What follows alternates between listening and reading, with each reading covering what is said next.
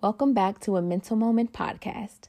On today's episode, we continue discussing how we can combat sexual assault and domestic violence within our communities.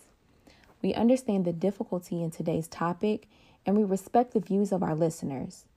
If for any reason this is a difficult conversation for you, we advise you to partner up with someone and have this conversation with them, and to also listen to this episode at your leisure. We respect the views and opinions affected in this matter and encourage those to seek professional help. It's time to have a mental moment with Jaya and C. Tune in now. You don't want to miss it. A mental moment. All you need is a mental moment. Take a breather before you blow it. Don't hold it in. Posture or pretend. Just release and you feel far better within. A mental moment.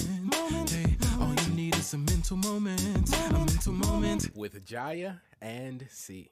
Today, we hear from Ms. Dorian Johnson, who works in higher education as a violence prevention educator for Spelman College. In her professional career, she is the project coordinator for the Spelman College Violence Prevention and Intervention Program. The VPN&I program addresses sexual assault, dating and domestic violence, and stalking on campus by creating a systematic, sustainable change. Prior to Spelman, Dorian worked for North Carolina Central University, where she served as a crisis intervention specialist for the Women's Center. Dorian is also the founder of a digital media platform that seeks to educate and empower, which leads to effective change. The Femi Focus began in 2013 and empowers women from every walk of life through curated content from Instagram to a podcast to YouTube. Dorian is passionate about advocating for women's rights and wellness by using the Femi Focus as her vessel. She has been given opportunities to speak on women's empowerment panels, as well as facilitate workshops for a variety of conferences geared towards women's and girls. She lives by the quote, "I don't proclaim to have all the answers, know all the facts, or have experienced it all, but I seek to empower." Empowerment is a process of change. Then it becomes a meaningful concept. Again, we welcome Ms. Dorian Johnson. For those who have undergone some sort of trauma or who has undergone some sort of sexual assault, from a friend's point of view, how can we be more supportive of them? I think the first thing a friend can do when somebody discloses any type of violence, and specifically we're speaking on sexual assault, is we start by believing. And that's one thing we say in the work is you want to start by believing. You don't often ask the questions of why were you there and why did you have this on and you didn't know this person, or were you drinking, or were you smoking, or doing anything like that. You want to start by believing, because one thing we don't understand, and coming from a trauma-informed lens, is that when somebody does disclose, that takes a lot, right? And It can be kind of heavy for a person. And so when somebody is deciding to make you that trustworthy person that they can talk to and go to about a situation, then we have to initially start by believing. All of the questions about the who, what, when, where, why, it's unnecessary. And honestly, it would only suit a person if we're talking to campus officials, or if you're wanting to go to law enforcement about it. But everything else is just simply being there, being that shoulder to cry on, being that listening ear, and just coming with empathy and understanding. Mm-hmm. Like kind of taking the judgment out of your tone of voice, because a lot of what we say, like, of course, why, or that can come off very judgmental. So I think just being mindful of how you kind of approach the situation, and like you said, just be non-judgmental and be a listening ear ultimately. So take us through the order of operation. So as a friend and helping my friend out in this time and being that support, that immediate support, who do I call first? What do I do first? I think a lot of people just think, oh, let's be really blunt here, take a shower, or let's focus on something else. Like, what do I need to do so that I'm as supportive and I'm actually doing what's right instead of my own ideas of what's supposed to go down? Mm-hmm. And I think the thing we have to recognize too is in the moment when there's a crisis or when there's chaos, sometimes we may not always think of the right things to do. But for friends, I think it's best to kind of find out what that survivor, what that victim wants to do. Do they want to report? Number one is the question. If they do want to report, then it goes so many steps. So let's go through them. So do they want to report? If they do want to report, then that would be contacting law enforcement officials.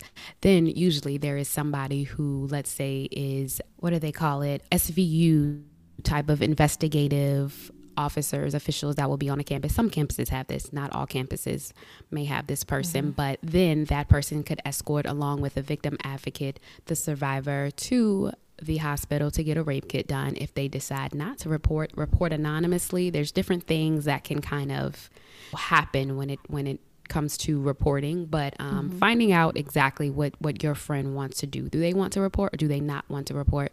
You mentioned taking a shower, whether that's something that they should necessarily do or something that a friend should suggest. Well, that's going to depend, because it depends on exactly what it is they want to do. Sometimes it's said that it's good for a survivor not to take a shower because evidence, you can get evidence. Right.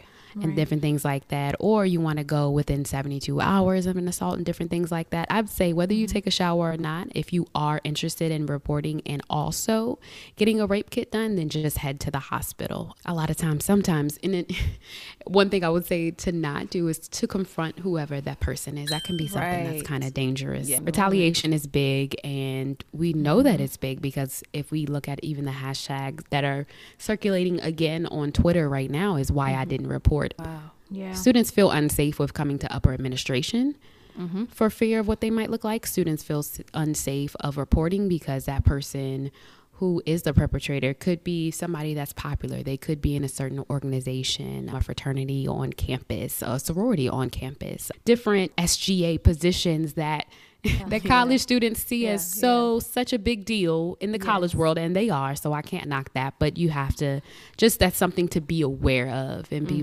vigilant about. Wow. So That's a good point. yeah, that is a great point to be mindful. So how do we,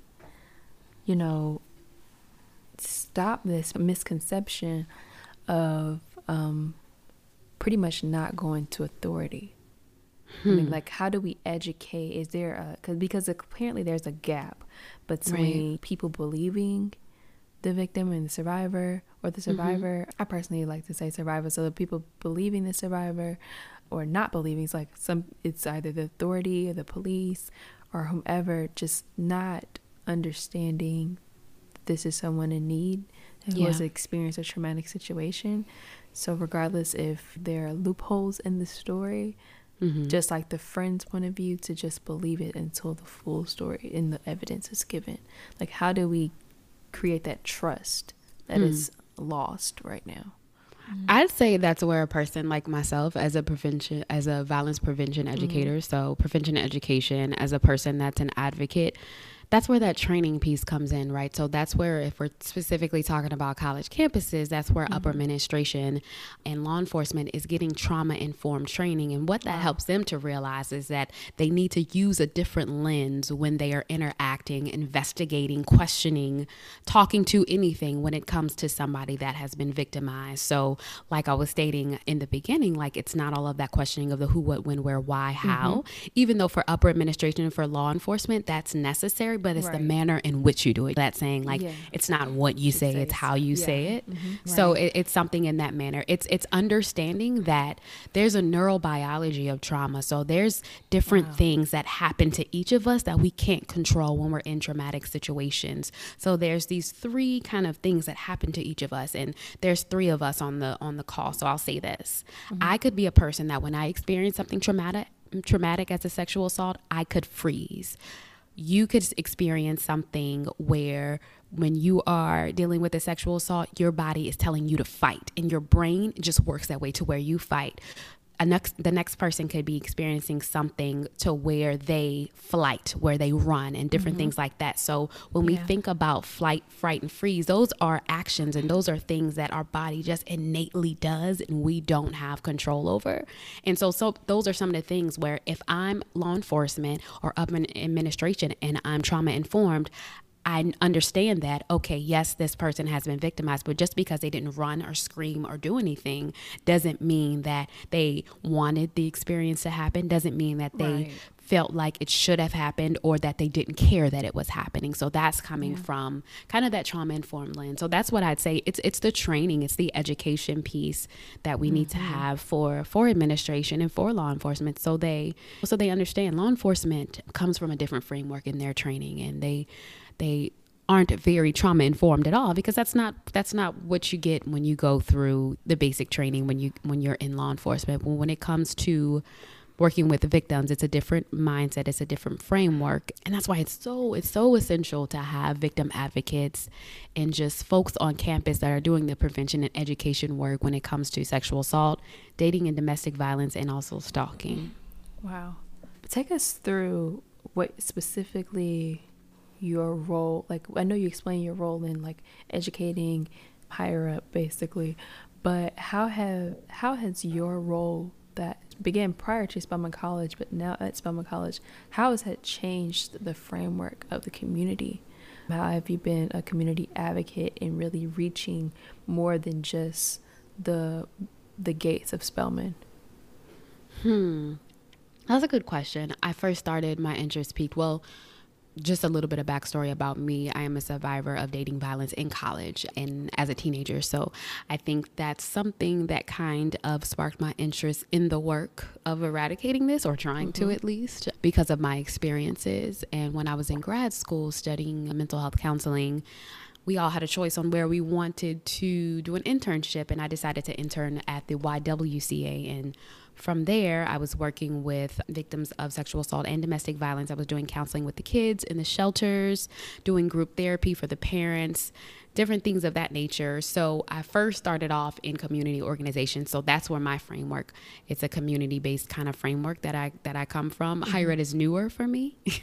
And higher ed can be higher ed because there are systems, right? And there's chains of command and things you have to do and talk to and go through in order to help a student. And sometimes I feel limited in the help I can do because it's college, right?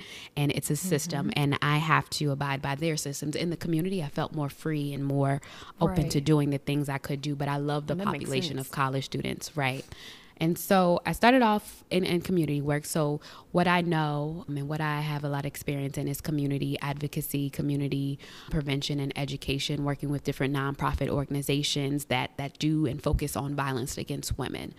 And so with like beyond Spelman, I know that I want I want my career and I want who I am to speak at all levels, right? Like not just like, oh, that's what I do for Spelman in my professional career, but that this, as an advocate, as a person that uses their voice and that's not afraid to use their voice, that's who just Dorian is innately, and has always, that's who I've always been. And so it's a good question because I've just begun branching the two. So when it comes to my brand, the Femme Focus, and when it comes to Spelman College and everything I've done prior to Spelman, I've just begun branching the two because I truly believe that there is a need and it's necessary to elevate and amplify voices of survivors. And I want to do that in every way possible. Wow.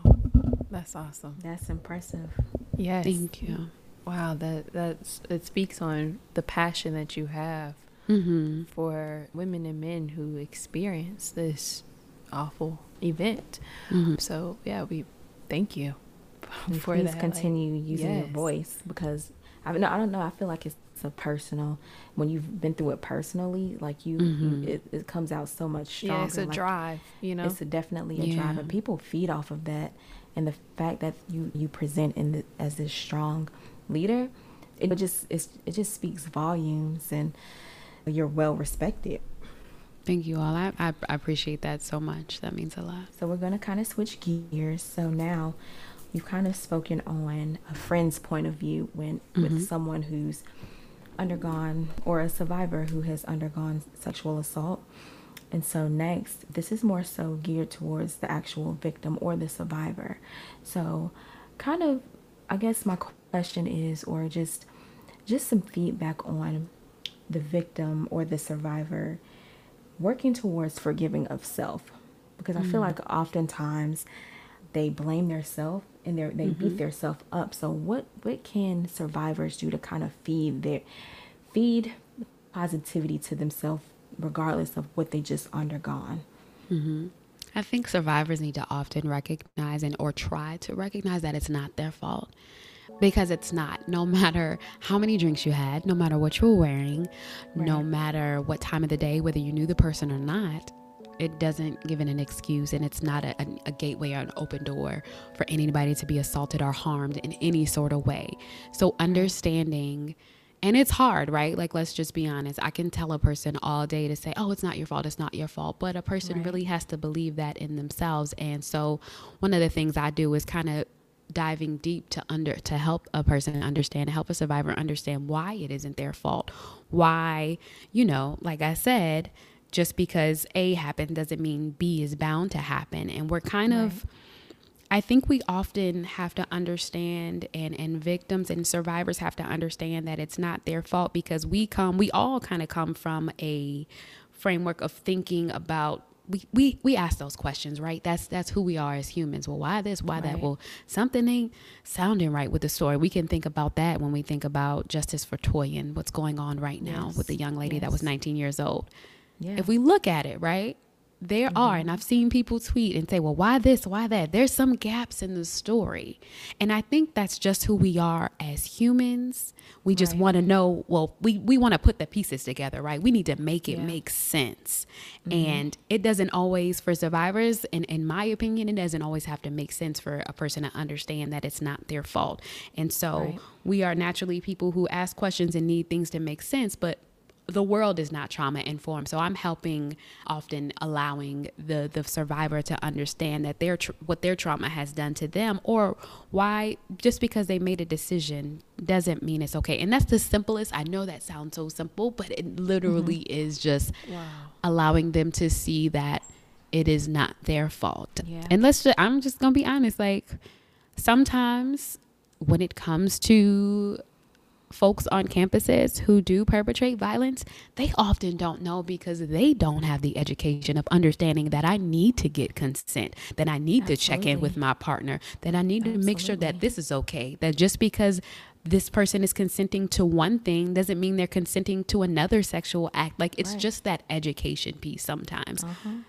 Let me be honest. There are people out there that's full-on perpetrators and predators. There are people who will do that. But a lot of times, sometimes they aren't. They just don't know. And that's that education piece. Because in the Black community, I don't know about y'all, but I didn't grow up talking about sex in the household and what should and should not happen. I kind of, right, exactly. And my parents were my parents were great parents and did an amazing job with raising my siblings and I, but like, that was just like that unspoken topic. Like, you don't talk about that, you know what I mean? And so, and that's a conversation to have with your kids, is like, or to have with younger siblings or young folk in general, is like, this is consensual, this is not, this is what you should and shouldn't do. And I think that kind of goes back to the point of how we, I don't want to say fix this issue, but how we lessen the percentages, we lessen the number of cases and things of that nature.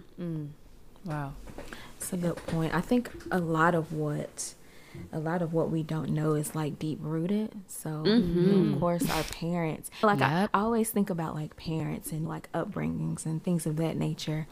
And so it's literally like, that's where like generational things come into play. Oh, yes. You know, they learn from their parents, and their parents learn from their parents. And so like, how do you really expect for anyone to fully know unless they've had the talk? You know what I mean? Or oftentimes in communities of color, we'll see that things are swept under the rug. Right. Yes.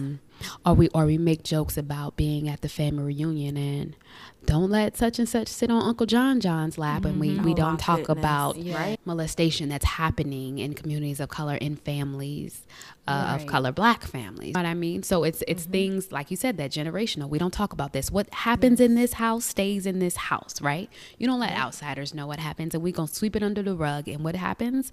It trickles down from generation to generation to where we are almost crippled in expressing ourselves, or standing up for what's right, or asking questions to say, should somebody be doing that? Like, is this okay? Right. So, it's more so to the point of like, when do we stop? this generational view of it's not that big of a deal type of conversation, and start really, I know you talked about it seems like globally we don't understand how to handle traumatic issues, but At all. more so it kind of starts, not even but it starts within the family. Let's educate the parents. Let's have a conversation about that first, because let's have a conversation about, let's, instead of just talking about, the birds and the bees and like that conversation never worked out for me.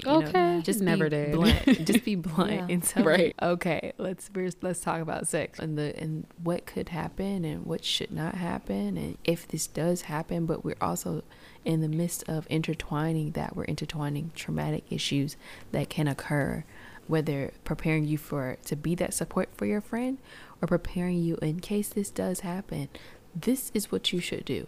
Or let's find ways to avoid, and that's even a hard conversation to say, of avoidance, but let's find ways to navigate through this, so that when we are confronted, we as in the parents, it's not like oh my gosh, such and such did this, let's push it, nobody needs to know, close mouths. Right. But instead of like, let's educate other people, because clearly we weren't educated enough. Exactly. And that stops. The more you educate, and people now know, they can't be ignorant to the issues that go on in households globally. Right. Yeah.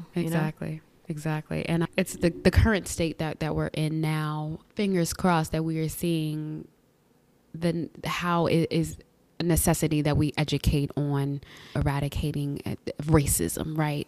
How we need to be more inclusive with Black folks, how we need to talk about and have the conversation of what's happening with violence against Black women, because what is liberation without having a conversation and eradicating violence against Black women, Black women who have held so much on our backs, right? What I mean, like, there's so much to go into it, but yes, you're absolutely correct.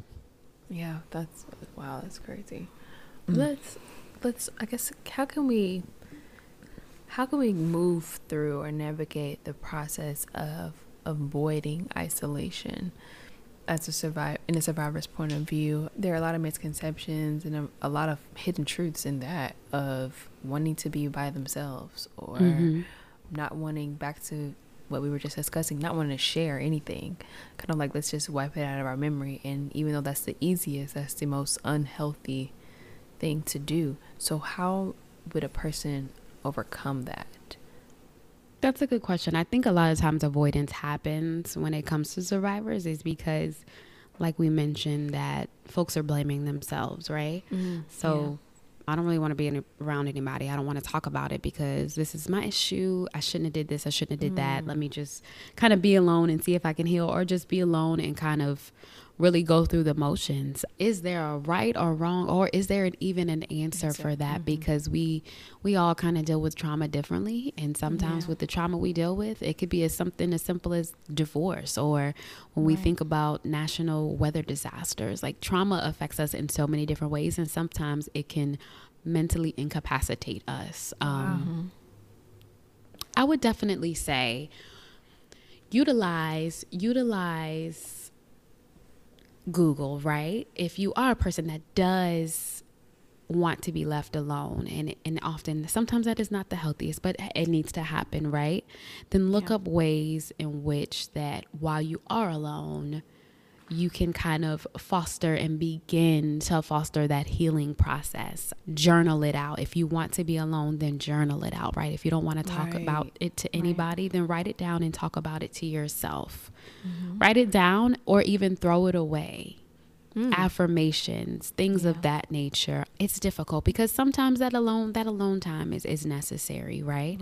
If it gets to a point where it's gone on for a long time and we're completely isolating from the world and our family and friends and everything it is we do, then that's something that needs to be I would say addressed. But that's a hard question. If I'm honest with you, that's a hard question on how a person can try to not isolate. Right. That's a good point. Yeah. Go ahead. No, go. Go for it. But no, like I was just thinking about, I don't think, so maybe instead of like wording it as isolation, maybe this is like a time to process. That's good. I like that. I Yeah. like that too. Right. Because sometimes you really just may not have the energy or to really speak on it, but maybe this is a good time to really like recollect and process and just really understand what it is that's happened, the type of feelings that you felt, the type of things that like physical things that you felt. Like I think, I don't know, like this is just kind of came to mind, but I know like with everything that's been going on in the media and of course with, you know, personal issues, like I just did not like really speak on it, but you know, this was the time where I like just really processed and just had some alone time. I wouldn't say necessarily I isolated, but this was just kind of like a recharge in a way. Process and recharge. Right. And I think we kind of do that too in general when we think about like, let's say we got fired from a job. We may do that. We don't really want to talk to anybody. When it comes to breakups, right? That's something we do. We're kind of just like processing it like, I need a moment. But we never put the name to it. It's always been like, this is just something I'm going through, y'all. Right. I need some time. Right. We never said, okay, you need some time to process this, boo. Like that's never been the conversation. And sometimes some things just don't need to be said. You just do it. And so that's a great point you both mentioned of like writing it down. But what's the power of writing something down and throwing it away? Like, what does that do to your psyche? I think you kind of I think a person takes the power back with that. I think you're able to get it out. You're able to say like, even though this existed, it doesn't rule me. It doesn't control me. Right. And whether I burn it or throw it out, I'm taking my control back, because when it comes to dating and domestic violence, when it comes to sexual assault, it's about control. It's all about power and control. Yeah. One person has that power and control over another, and oftentimes survivors feel helpless and feel powerless. So things, activities that can get your power back is definitely what something like that can do. That's good. I love that metaphor. Yes, which actually kind of segues into like personal hobbies. How can the survivor what can be therapeutic to them? We talk about the control, taking over that control, that power that was once lost.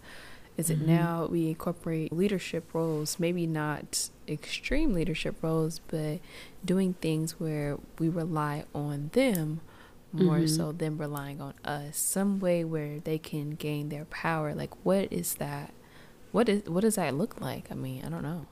I think that it can look like that. I think also a lot of times survivors are able to just be more resilient when it comes to support groups. Support groups are so essential, because no matter how much of a supportive friend that a person can be, if your friend has gone through, if your friend is a survivor and has dealt with a sexual assault, then no matter how supportive a person can be, they're not going to just understand. And a survivor can often feel like people just don't understand. Yes, I have the support of my family members, my partner, my friends, but they just don't understand. And being in a room and being able to process and talk and analyze certain situations with survivors can often, it's something that's overlooked, but it is so powerful when it comes to healing and different things of that nature. And yes, perhaps like getting back to those hobbies that you used to do can sometimes empower a person and just bring about that sense of control back to their lives. Getting back to old hobbies, different things of that nature. But yeah, it can be often leadership positions. If we're talking about college students, it can be leadership positions. There's a number of things for sure. But I would say one thing that comes to mind when it comes to healing and gaining that control back is definitely a support group and talking with somebody in therapy. It can work. Yes, of course. It can work if you work it. Yeah. No, that's right. That's right.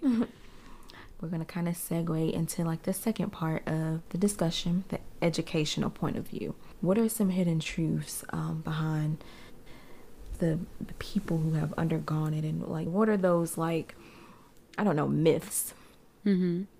One of the myths that kind of comes to mind that just pops out right now is that people always think that when it comes to any type of violence against women, that it's a stranger. When it comes to stalking, it's just a person in the bushes, right? Mm-hmm. When it comes That's to the illustration. right, exactly. Somebody jumping out getting you. When it comes to sexual assault, it's a random person that you don't know. But a lot of times, one of the myths is that folks think you don't know a person, but a lot of the times they do know a person. It is a person that is connected in some sort of way. There's a myth that folks think that men do not experience sexual assault, and that's a big myth because that happens. Yeah. Those are two of the main ones that kind of stick out to me, that folks think that just are impossible. They think it's impossible that you might know your assailant. They think it's impossible that men, because they're men, right? They're bigger than women, and they're this and masculine, and all these kind of gender norms we have when it comes to men and women about what we think takes place with the relationship between men and women. But it happens. So those are the two biggest myths that I think of. What are some resources? I know we mentioned therapy and group therapy, but is there changing the scenery that we have, maybe moving out of the area? Like, what are some resources and organizations that we can be a part of to kind of bring in some type of support and unity? Let me think. Are you meaning like specifically on college campuses, or just who's bringing the support, the supportive folks or the survivor? I would say, like, as the survivor, what are some resources that they can use to pretty much create unity or gain support from other people? I know we mentioned group therapy, but I didn't know if there were other resources. Maybe it's best to move from your place to create a new environment, or I don't know. Maybe it's important to change schools. I don't know, in colleges. So as far as resources are concerned, sometimes there are things set up in place once you do make officials aware, upper administration aware, Title IX aware, law enforcement aware on college campuses. There are things that can be put into place, such as campus police escorts. You can often switch your dorms. You can provide shuttle buses. There are emergency phones. Some schools do self-defense workshops. Having that counselor that you meet with on a regular basis. A lot of schools don't have support groups for things such as sexual assault, domestic violence, dating violence, and stalking. But interesting. You know, advocating for that and advocating for there to be something on campus. There are a lot of interim measures that can happen. There can be emergency protective orders on campus, persona non gratas, which are emergency protective orders. There can be something put into place where you go to eat at the cafe at 12 p.m., but another person the person who's a perpetrator has to go eat at another time so that you all don't cross paths and different things like that. So there are quite a few interim measures, not to say they all work, but they're there. And I definitely encourage anybody in a situation to utilize it and to its fullest extent, because it is there for survivors' protection. And sometimes at the end of the day, sometimes switching schools is just what it is. And that's sometimes it's what it is because survivors don't often feel supported or heard. And so it's like, law enforcement treated me this, faculty and staff treated me this way, upper administration is acting like I'm this and that, I'm out of here. And that it's unfortunate, but that sometimes just what happens. And or sometimes students don't even come back to school. They go home. I need to take a semester off, and they don't even return anymore. I've dealt with students who have, that has been their reality, unfortunately. But Wow. So you mentioned, it kind of struck me in terms of the lack of resources that some universities and colleges don't have, you know, for people, men and women who, just a student body who is in need, especially certain workshops and support and help. I know, especially, it will be interesting to see if we do transition into going back to colleges and not doing things online, how or what will be in place for the betterment of the students. Because if there's no student body, there's no school. There isn't a college or university. So what, in the midst of all of these traumatic situations, mental health crises, all these things that are layers upon layers of things that should have been taught eons ago, like the advocacy, I'm excited to see like who will support and like what steps will be taken for the support of the students. But you spoke about advocacy. What does it mean to be an advocate on ending, I don't know if the right terminology is to end sexual assault or to educate people, men and women, on this matter? I would say, and you mean just a person in general? Yeah, just a person in general. I would say to first educate, we got to educate ourselves, right? Right. We have to dispel some of the myths that we have in our head about sexual assault and sexual assault on college campuses. We have to dispel some of the things in our head when it comes to rape culture. Because a lot of times we are the people, if we don't know any better, we are the people that, like I said, say, well, why was she doing this? Why was she doing that? Why was she getting in the car with him? Asking all of those questions. So we have to definitely educate ourselves. And I often find that a lot of folks just don't know a lot about what's going on. I know when I post certain things, especially when it comes to violence against women, folks are like, wow, like, is that really happening? Like, yes, it very it really much is. Yeah. Yeah, very much so. So the first thing I would say for a person to be an advocate is to educate themselves, right?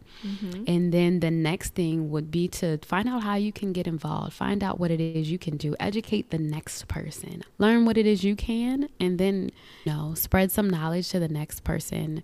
An advocate starts by believing, and that's the thing. Like, I don't need to know anything about any details. You tell me something happened to you, you tell me you've been violated, I believe you, like, off rip. Like, I believe you. That's just what it is. So yeah, changing your mind frame, different things of that nature. And advocacy is also checking folks who we know do the things. An advocate doesn't sit around and let things happen or let folks keep harming others. Like, talk to when it comes to student body presidents, call them out, call out fraternities and sororities that may be harming folks, call out your friends, call out yourself. Like, you can't sit back and be quiet on matters of this. You just can't. You can't be an advocate, or you can't be for people or for women and you're closed mouth about things of this nature. Wow.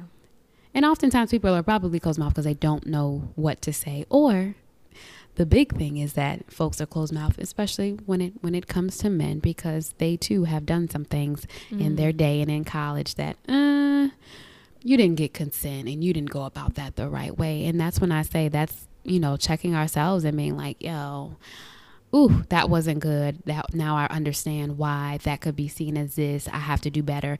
Now that I know better, let me educate the next person. Yes. Wow. That's good. It's part of, almost reminds me of paying it forward. Yeah, exactly. That's good. Yeah. And then you pay it forward. You pass it on to the next person. That's how the word gets around. Right. And the education gets around. Being able to, like you said, just kind of like pay it forward in that sense of the matter. Because this is a topic that does not need to get unnoticed. We need more advocates to be able to spread the word and help support one another. Right. And one thing I'll say too is that when it comes to college campuses and the work I've done, being an advocate and also being a prevention education coordinator, students come with everything, right? Students come from all sorts of different backgrounds, socioeconomic statuses, locations, geographic areas, all of that, right? And they bring their trauma. And so when it comes to upper administration, law enforcement, staff, and faculty, that's why we have to be so trauma informed and to understand that this person probably endured so much trauma, and who knows if they endured sexual assault or any other type of victimization from where they're from and their household and their community. And so we have to keep an open mind that a lot of times when we do see isolation or when we do see certain things happen, when students don't want to come back or they totally are not themselves and can't be that resilient survivor anymore, is because that, like you said, those layers and layers of trauma that they've dealt with before they even get to college. Like, it's a cold world out here. Exactly. It's a cold world out here. People come from crappy communities, crappy families, crappy parents, and then we compound that with dealing with crap in higher education. Like, that's a lot. So, yeah. Okay, so I know you're in higher education. How does faculty and administration, get educated on being trauma informed and also being culturally competent? Yeah, that's a good question. So as staff, when I'm training faculty, when I'm training law enforcement and upper administration, there are specific trainings that we do when it comes to working with survivors of the LGBTQ population, working with survivors from the Caribbean population, from other continents, from Black survivors, when it comes to different things, just working with people of color. I have had the opportunity to work at 2 HBCUs, but we all know that the Black experience is not monolithic. And so that's another topic of how do we are training folks to understand that this person comes from this type of background, that person is from that type of background. But there's that goes along with it's not just, okay, this is how you talk to a survivor, but it's also being culturally competent in general on college campuses and working with all sorts of folks that are on your campus. Yeah. No, that was great. Well, first, I just really wanted to say thank you for this conversation. It was very much needed and highly appreciated, especially with it being a part two. I feel like this kind of hones into colleges and universities. And where the gap lies is misunderstanding and the lack of education. And as educators, our role is to educate. So the fact that you're passionate about educating and spreading forth that knowledge so that more people know and are not ignorant when something like this occurs, and instead they're supporting the people that have endured this traumatic event and backing up in any way, shape, or form that they can for justice. So we thank you for that. Thank you all. You're welcome. You're welcome. So in closing, we pretty much want to ask, where do we go from here? How does someone reintroduce, or how do we reintroduce healthy love practices so that this is not their story, but it's a part of their journey? Great question. Definitely think it goes back to kind of like that conversation you've had with Sam from PADV, which PADV is an awesome community partner. They sit on our CCRT, which is Coordinated Community Response Team for Spelman College. Sam and the whole crew at PADV are awesome community partners that our students can utilize their resources for free. But it goes back to when we talk about, or when you had the conversation with them, which I'm sure they probably talked about that kind of relationship spectrum where you have healthy, unhealthy, and abusive kind of characteristics of a relationship. And it's really talking about an understanding what healthy means, what unhealthy looks like, and what abusive looks like. Because I think a lot of times we misconstrue all of that if we don't know any better.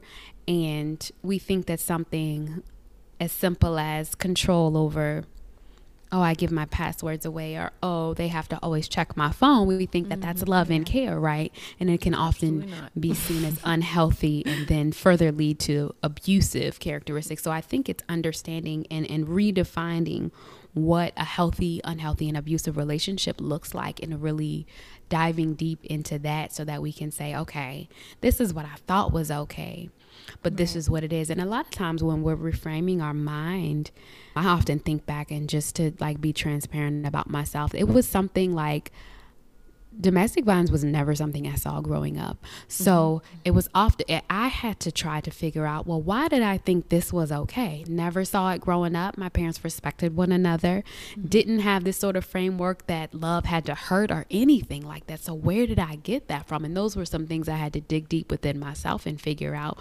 But that's what I mean. Like, we have to totally, completely erase what we think or what we know to be a healthy relationship and find out what it really is and why we think things are okay that shouldn't be okay, and vice versa. Right. Wow, that was good. So in wrapping up, we had Dorian to kind of just touch on the topic of friends' point of views, victim point of views, just our education, and where do we go from here, right? We know that this is a very touchy topic, and we know that you do not have to feel alone.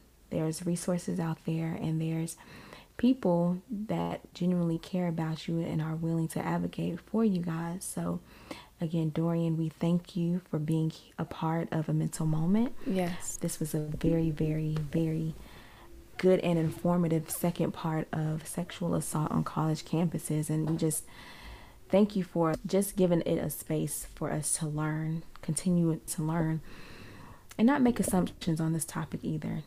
You know, taking away the taboo in it, taking away the stigma of it.